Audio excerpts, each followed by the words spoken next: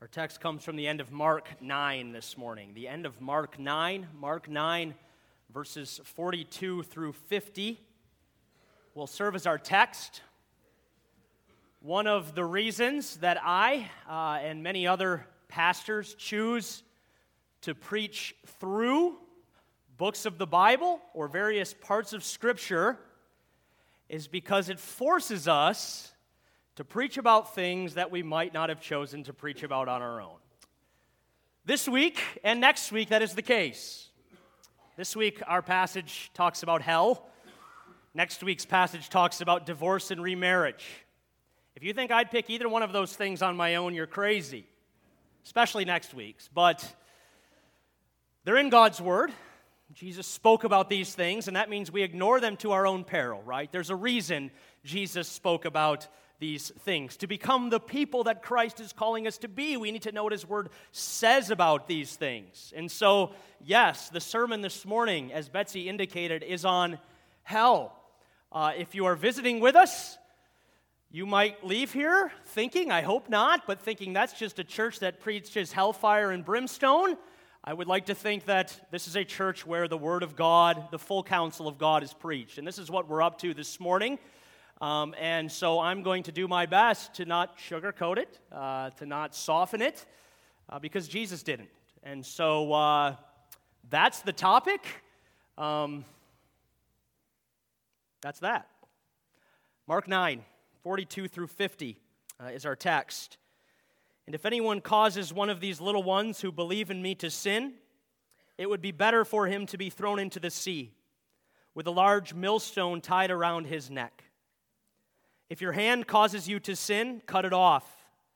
It is better for you to enter life maimed than with two hands to go into hell, where the fire never goes out. And if your foot causes you to sin, cut it off. It is better for you to enter life crippled than to have 2 feet and be thrown into hell. And if your eye causes you to sin, pluck it out.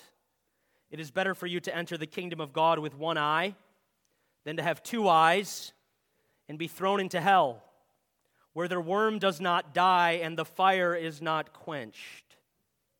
Everyone will be salted with fire. Salt is good, but if it loses its saltiness, how can you make it salty again? Have salt in yourselves and be at peace with each other. This is God's holy, inspired, and inerrant word for His people this morning. Let's pray and ask the Spirit to bless us as we study it.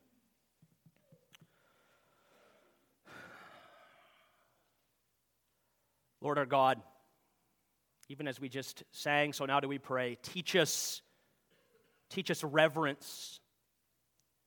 Teach us true humility. Teach us how to live in this world as your people in light of the truth of hell.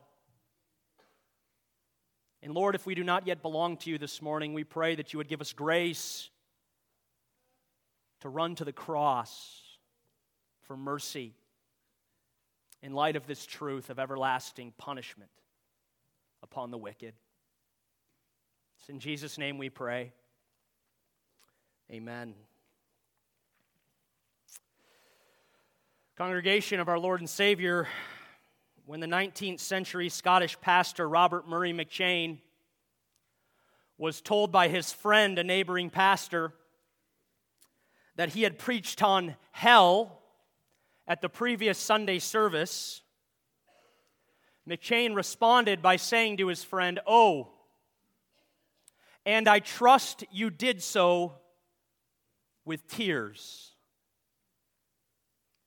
His point, of course, was a good one. Hell is a somber subject. Hell is not something to be treated lightly. Hell is not something to speak about casually. It is certainly not something to joke around about, as it seems at least a few shows on television do today. My hope and prayer these last few days is that as I preach on hell this morning, I truly might do so with tears, as it were, communicating to you something of the seriousness and the gravity of this truth of the everlasting punishment that is reserved for sinners.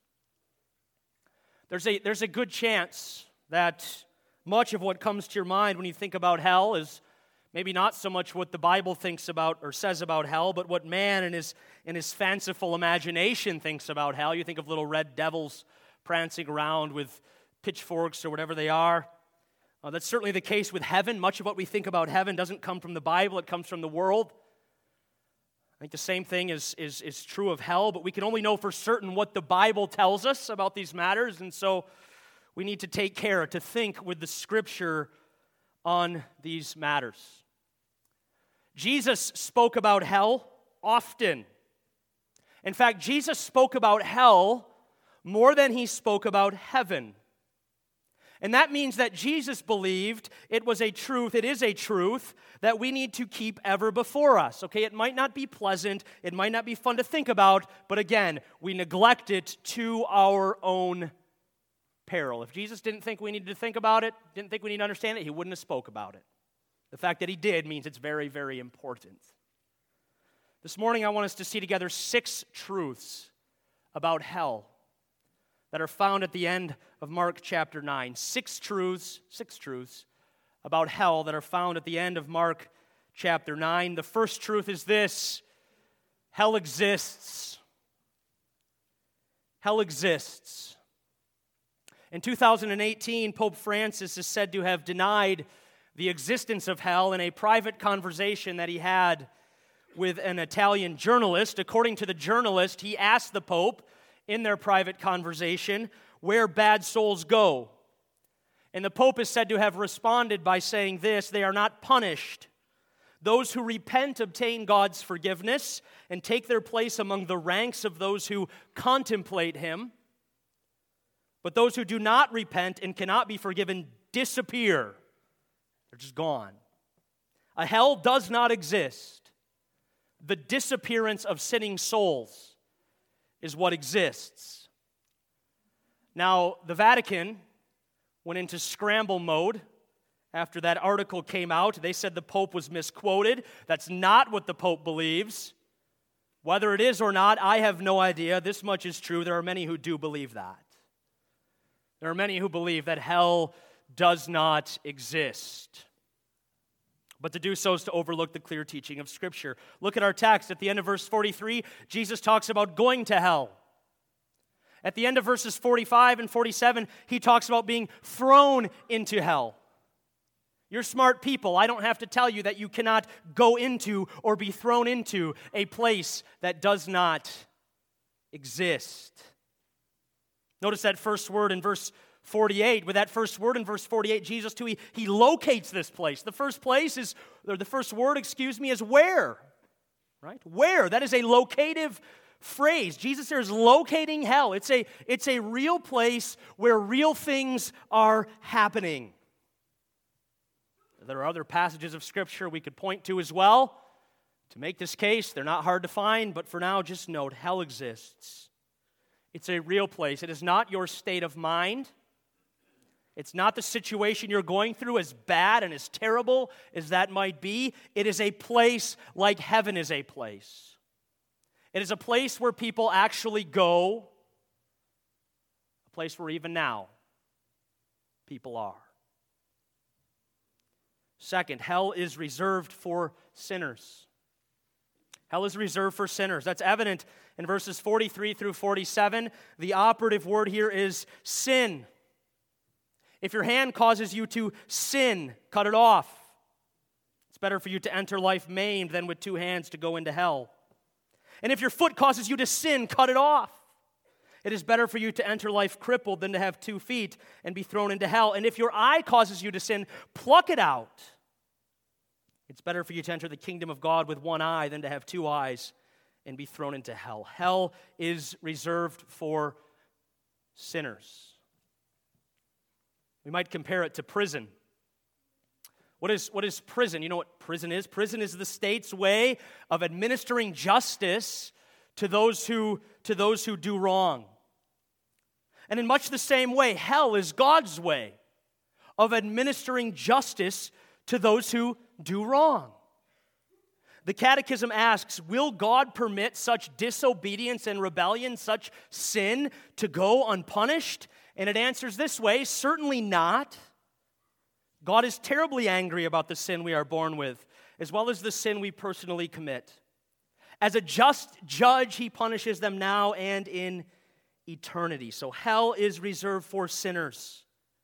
It is the righteous, holy, and just God's way of administering justice against those who've transgressed his law and defied his commands. You know, it's interesting, and Betsy mentioned this, and she's not wrong, and I'm glad she did this, because it helps me say this to you, right? We often think that hell is separation from God, and in a sense it is, right? In a sense it is. It's a separation from God's mercy, and a separation from God's grace, and a separation from God's care. It is not a complete separation from God, though. It's not a separation from his wrath, right? God is there in hell in wrath. God is sovereign over hell. Hell is not the devil's playground. God doesn't throw you into hell and leave you to the devil. No, God is sovereign over hell. And God is there in hell in his wrath. Now, on the one hand, this is all quite sobering, isn't it? Because all of us are sinners. Romans 3 says, there's no one righteous, not even one. All of us are sinners. I am. You are. The person sitting next to you is. All of us are sinners. None of us then deserve anything from God. Not one of us in here deserves anything from God but hell. If we should not receive hell from him, if we should be welcomed into heaven, there's one reason for it. It's because of his mercy and his grace. Now, we'll come back to that in a little bit. But on the other hand, I want to speak to those of us who are Christians, right? And we need to understand that there's also comfort for the believer in this doctrine of hell. I'm not sure we think about this very often, but listen to what one author says. He's absolutely right. He says, the doctrine of hell has fallen out of favor among many, but it's there for a reason. God tells us about hell to demonstrate to us the magnitude of his holiness. Hell is what hell is because the holiness of God is what it is. Then he says this, ironically, in doing away with hell, you do away with the very resources that show God's justice. When a person goes through rape or child abuse, for instance, she needs to know that there is a God of such holiness and beauty that his reign can tolerate no evil. Understood rightly, there is comfort here for the believer. There is comfort for the Christian who's witnessed evil, comfort for the Christian who's suffered evil. I've said this before, the truth of hell is very much part of what makes God so good. It's a significant part of what allows us to trust God with our lives, and especially the evil in our lives and around us. Think about it. Would a good judge let a murderer off the hook? Would a good judge let a rapist off the hook? Would a good judge let someone whose computer is full of child pornography off the hook? No. Any judge who let any one of those people off the hook would be a horrible judge. And so it is with our God. He cannot, he will not overlook evil. Third, hell is awful. Going to hell is not something to joke about.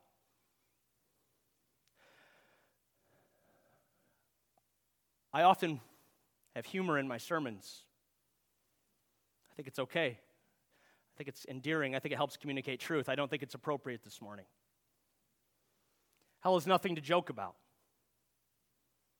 I've heard stories of people who say to others on their deathbed or their friend lying in a coffin, "I'll see you in hell." That sends shivers down your spine. It's nothing to joke about. It's nothing to look forward to. Hell is awful. So awful that the best comparison Jesus can make for it is to the city of Jerusalem's garbage dump.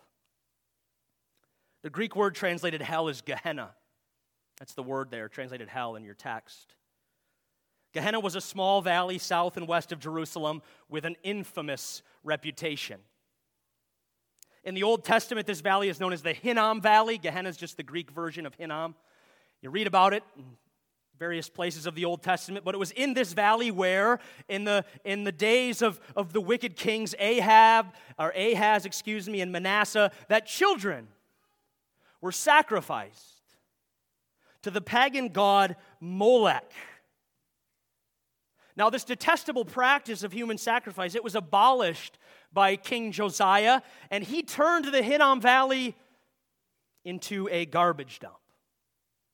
And that's what the Hinnom Valley remained right up until the days of Jesus. So Gehenna was the place where the city of Jerusalem, the people of that city, dumped their garbage. Now, verse 48, if your Bibles are open, verse 48 is a quotation from the very end of Isaiah. Isaiah 66:24 says, "And they will go out and look upon the dead bodies of those who rebelled against me. Their worm will not die, nor will their fire be quenched, and they will be loathsome to all mankind." According to Isaiah, those are the consequences of rebelling against God. Those who rebel against God will be dead bodies being devoured by worms and being consumed by fire. This is exactly what was happening in Gehenna in the days of Jesus, okay? To keep the dump from overflowing, from all the trash being put in, the trash would be burned. And the fires in this valley were constantly fed by the refuse that was being thrown into it. The fire in Gehenna literally never went out, as it were. It was always burning as more trash was put in. What's worse is that this landfill was used as a place to put the bodies of dead animals and executed criminals. So dead corpses were part of what was thrown into this dump. And you know what happens to dead corpses, right? Worms feed on the flesh. And so in Gehenna, the fire never went out and the worm never died. And so Gehenna, in accordance with the end of Isaiah, it became a symbol in the days of Jesus of divine wrath. Gehenna became a picture of what awaited those who rebelled against God. Of course, we need to understand that a good symbol, especially a biblical symbol, it's always exceeded in intensity by that which it represents. That to which a symbol points is always greater than the symbol itself. And so when Jesus here points to the most awful, lurid place in Jerusalem to help his disciples understand what awaits the wicked, there's a sense in which he's saying the very opposite of what Paul says in 1 Corinthians 2:9. That no eye has seen, no ear has heard, no mind has conceived what God has in store for those who hate him and who continue living in rebellion against him. It is worse than you can imagine. You see something of it in Luke 16. You can turn there if you'd like. You don't have to. I'll just read it for you. Luke 16, starting at verse 19. There was a rich man who was dressed in purple and fine linen and lived in luxury every day. At his gate was laid a beggar named Lazarus, covered with sores and longing to eat what fell from the rich man's table. The time came when the beggar died and the angels carried him to Abraham's side.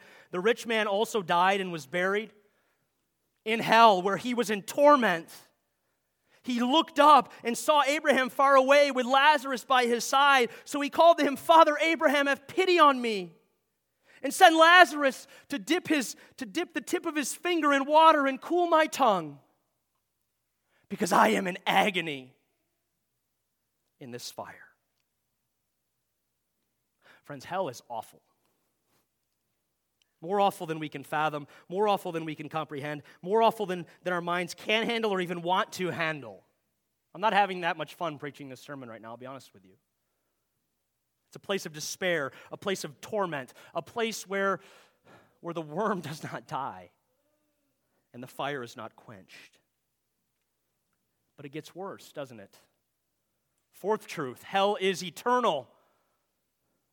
As Jesus says here, the worm does not die, the fire is not quenched. And those temporal truths about Gehenna, they point on to eternal truths about hell.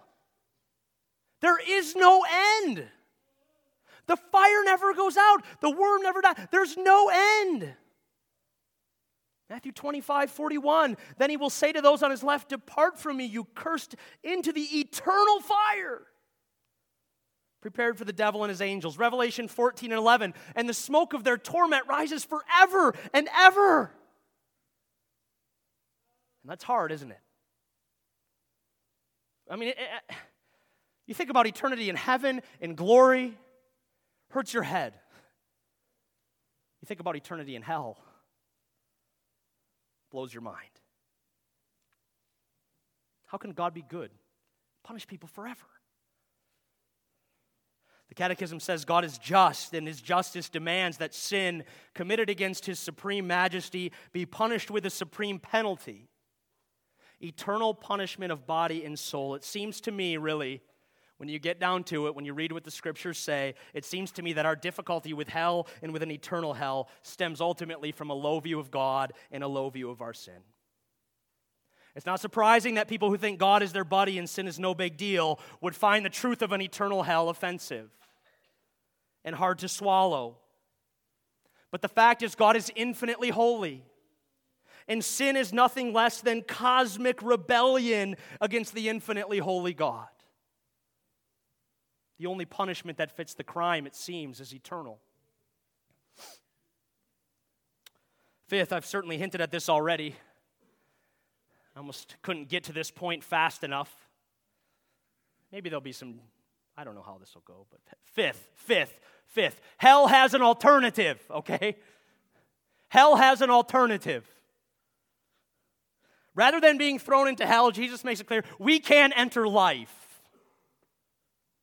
Rather than being thrown into hell, we can enter the kingdom of God, he says in verse 47. There is an alternative. God, in his mercy, has made a way for hell-deserving sinners like you and me to not get what we deserve. He has made a way for us to have eternal life rather than eternal death and destruction. Where has he made that way? He's made that way at the cross. On the cross, Jesus bore the penalty, the punishment that our sins deserve. On the cross, God made him who knew no sin to become sin for us, so that we might become the righteousness of God. The believer has his sins forgiven, but it's not because God chooses to overlook the believer's sin. It's because God looked upon the believer's sin in the person of his Son while he was hanging on the cross. And the promise of the gospel is this. It's that as we confess our sins, as we put our faith in Jesus, we receive from God the forgiveness for our sins and the promise of eternal life. Okay, hell has an alternative. I can't say this loud enough. Hell has an alternative, and it's found in Christ. Believe in the Lord Jesus, and you will be saved, Paul said to the Philippian jailer. Saved from what? Saved from the consequences of his sin. Saved from death and hell. Saved from that place where the worm does not die and the fire is not quenched. I said earlier that each one of us as sinners deserves hell. If we're going to escape hell and be welcomed into heaven, it's only by God's mercy and grace. This is the good news of the gospel. God's mercy and grace is offered freely to sinners in Christ. It's not something we can earn. It's not something we have to be good enough for. It's something we receive with the empty hand of faith, even as we come to God and say, Lord Jesus, have mercy upon me, a sinner. Dear friend, if you are not trusting in Christ today, if you are not following Christ today, your soul is in great danger. You are literally a heartbeat away from spending eternity in hell. Even now, will you not? Will you not, by God's grace, humble yourself before the Lord Jesus Christ and acknowledge him as Savior and Lord? Will you not do that? Hell has an alternative. And it's found in Christ. Sixth and final truth. Hell adds a level of seriousness and urgency to the Christian life. Hell adds a level of seriousness and urgency to the Christian life. This teaching on hell, it comes in the middle of 3 exhortations that Jesus gives to his disciples. And it seems that what ties these exhortations together are a series of catchwords. At first, it's cause to sin, and then the catchword is fire, then the catchword is salt, and it seems those catchwords kind of tie all of this together. But whatever the case may be, it's clear that the truth about hell adds seriousness and urgency to these exhortations. The first exhortation, we could preach a whole sermon just on these exhortations. I'm wrapping it into this one. But the first exhortation is this: cause no one to sin. You can see that in verse 42, right? If anyone causes one of these little ones who believe in me to sin, it would be better for him to be thrown into the sea with a large millstone tied around his neck. Jesus here is telling his disciples not to cause another believer to sin. He's saying, be careful not to lead another Christian, another believer away from me, especially one who is vulnerable, one who is weaker in the faith, one who is either a little child or like a little child.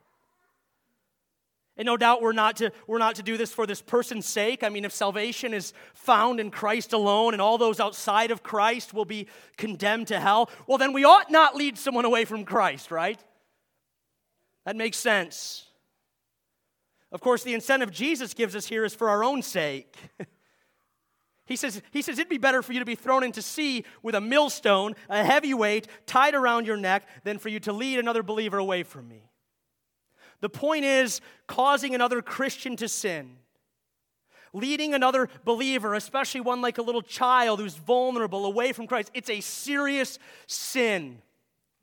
So serious that you'd be better off thrown into the sea, waded straight to the bottom and drowned than to suffer the consequences for it in hell. It's that serious of a sin. So this truth about hell should certainly cause us to be careful, not to discourage anyone from following Christ. There's a special warning here for pastors, special warning for teachers, special warning for people who influence and lead other believers, special warning here for parents. Parents, are we discouraging our children from following Christ in some way, shape, or form? Are we discouraging our children from following the only one who can save their souls from the wrath to come? I've seen parents discourage their kids and lead their kids into sin by the way they talk about the church or by the way they talk even more about other people in the church. Right? You run down other people in the church, we cause our children to think negatively of other people in the church. We're causing them to sin. Or maybe we discourage them from following Christ when, something more important comes up on Sunday and we just skip church altogether. Jesus isn't that important. We need to think about these things. We need to think about the effect these things are having on our children. Some of these decisions are causing our kids to stumble and are leading them away from Christ. And in light of the truth of hell, that is no laughing matter. The second exhortation Jesus gives here is to kill our sin, to be holy, really. This is verses 43 through 48. John Owen said, famously, be killing your sin or your sin will be killing you. Jesus says the exact same thing here, right? You come to Christ in faith, your sins are forgiven, but in all of our hearts and in all of our lives, sin remains, doesn't it? Sin remains.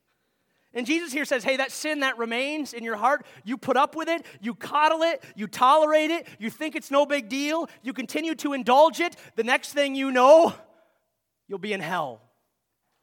The next thing you'll find out is that you never trusted Christ in the first place. Be killing your sin, or your sin will be killing you. And Jesus makes it clear that killing sin is not easy. It takes extreme measures.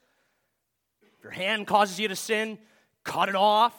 Your foot causes you to sin, cut it off. Your eye causes you to sin, pluck it out.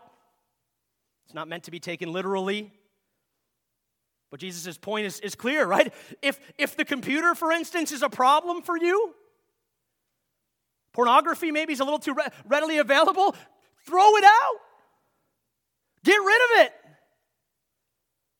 If your boat or your cottage is an idol that holds a higher place in your life than the Lord, sell it. If there's a relationship maybe that's keeping you from following Christ in faith and repentance, cut it off. End it. If you can't stop drinking, stop buying alcohol. If you can't stop buying alcohol, get help. When it comes to sin, you must take extreme measures in rooting out of your life. You must be serious about killing sin, lest it kill you. The truth about hell causes us to be serious about our sanctification and serious about this sin we just sort of laugh at in our lives. The third exhortation Jesus gives us is to have salt in ourselves. What does it mean to have salt in ourselves? Well, salt is a preserving agent, and in Jesus' day, it was the chief preserving agent. They didn't have freezers, for instance, like we do. They would preserve their meat with salt. And when the Bible says, hey, you Christians, you are the salt of the earth, it's saying that we are people acting as a preservative within a society that is decaying by sin. When Jesus says here, have salt in yourselves, he's simply calling us to be filled with those precious, preserving graces of the Holy Spirit that make life better for all. Love, joy, peace. That's what he nails the disciples on here. They've been arguing about who was the greatest. Love, joy, peace, patience, kindness, gentleness, self-control, and the like. He's saying, manifest these qualities in your life through faith in me. Have salt in yourselves. Remember the godly life you're called to live. And again, this becomes all the more urgent in light of the truth about hell. The Catechism says this. It says that we're to do good, that is, we're to have salt in ourselves so that we may be assured of our faith by its fruits, and so that by our godly living, our neighbors may be won over to Christ. In light of the truth about hell, those are things we want, aren't they? We want to be assured of our faith. We want to know that we are in Christ and we will be saved from the wrath to come. And the Bible says that it's by having salt in ourselves, that it's by manifesting the fruit of the Spirit in our lives that we gain some level of assurance that our faith is living and true. Right? When I see myself exercise patience towards my children or live in peace with someone whom I have had differences, I'm seeing the fruit of the Holy Spirit within me, and I'm seeing evidence of my relationship with Christ. And in light of the truth of hell, I want to be certain that I'm in Christ. Having salt in ourselves helps build that certainty. But when we also want our neighbors, right, to be won over to Christ. We also want our neighbors to spend eternity with Christ in glory forever, not in hell. And when we do good, when we live as Christ has called us to live, when we have salt in ourselves, Paul says to Titus, we adorn the gospel and we make it attractive to outsiders. And all that, the point I really just wanted to make was this: the truth about hell adds weight, and it adds seriousness, and it adds urgency to the Christian life. We're to be people of joy, yes, but we're not to be flippant in how we live. We're not to be careless in how we live. No, we are to live the Christian life with urgency and with all seriousness of purpose. To be flat out honest with you, the truth about hell affects how I preach on Sunday. The truth about hell should affect our prayers throughout the week, praying especially for those in our community who do not believe, for those in our lives who do not believe. The truth about hell should honestly, right, we say as a church we want to take the gospel across the world and across the country and across the street. Well, if this does not propel you across the street, nothing will. Right? Your unbelieving neighbor is on the brink of spending eternity in hell. This truth of hell, it adds seriousness and it adds urgency to the Christian life. It reminds us of what R.C. Sproul used to say, that right now counts forever in both your life and in the life of your neighbor. I'm going to leave you this morning with a quote from J.C. Ryle. He says, "There's no mercy in keeping back from men the subject of hell. Fearful and tremendous as it is It ought to be pressed on all as one of the great truths of Christianity. Our loving Savior speaks frequently of it. The servants of God these days must not be ashamed of confessing their belief in it. Were there no boundless mercy in Christ for all that believe in him, we might well shrink from the dreadful topic. Were there no precious blood of Christ able to cleanse away all sin, we might well keep silent about the wrath to come. But there is mercy for all who ask in Christ's name. There is a fountain open for all sin. Let us then boldly and unhesitatingly maintain that there is a hell, and beseech men and women all over to flee from it before it too late. Let's pray together. Lord God,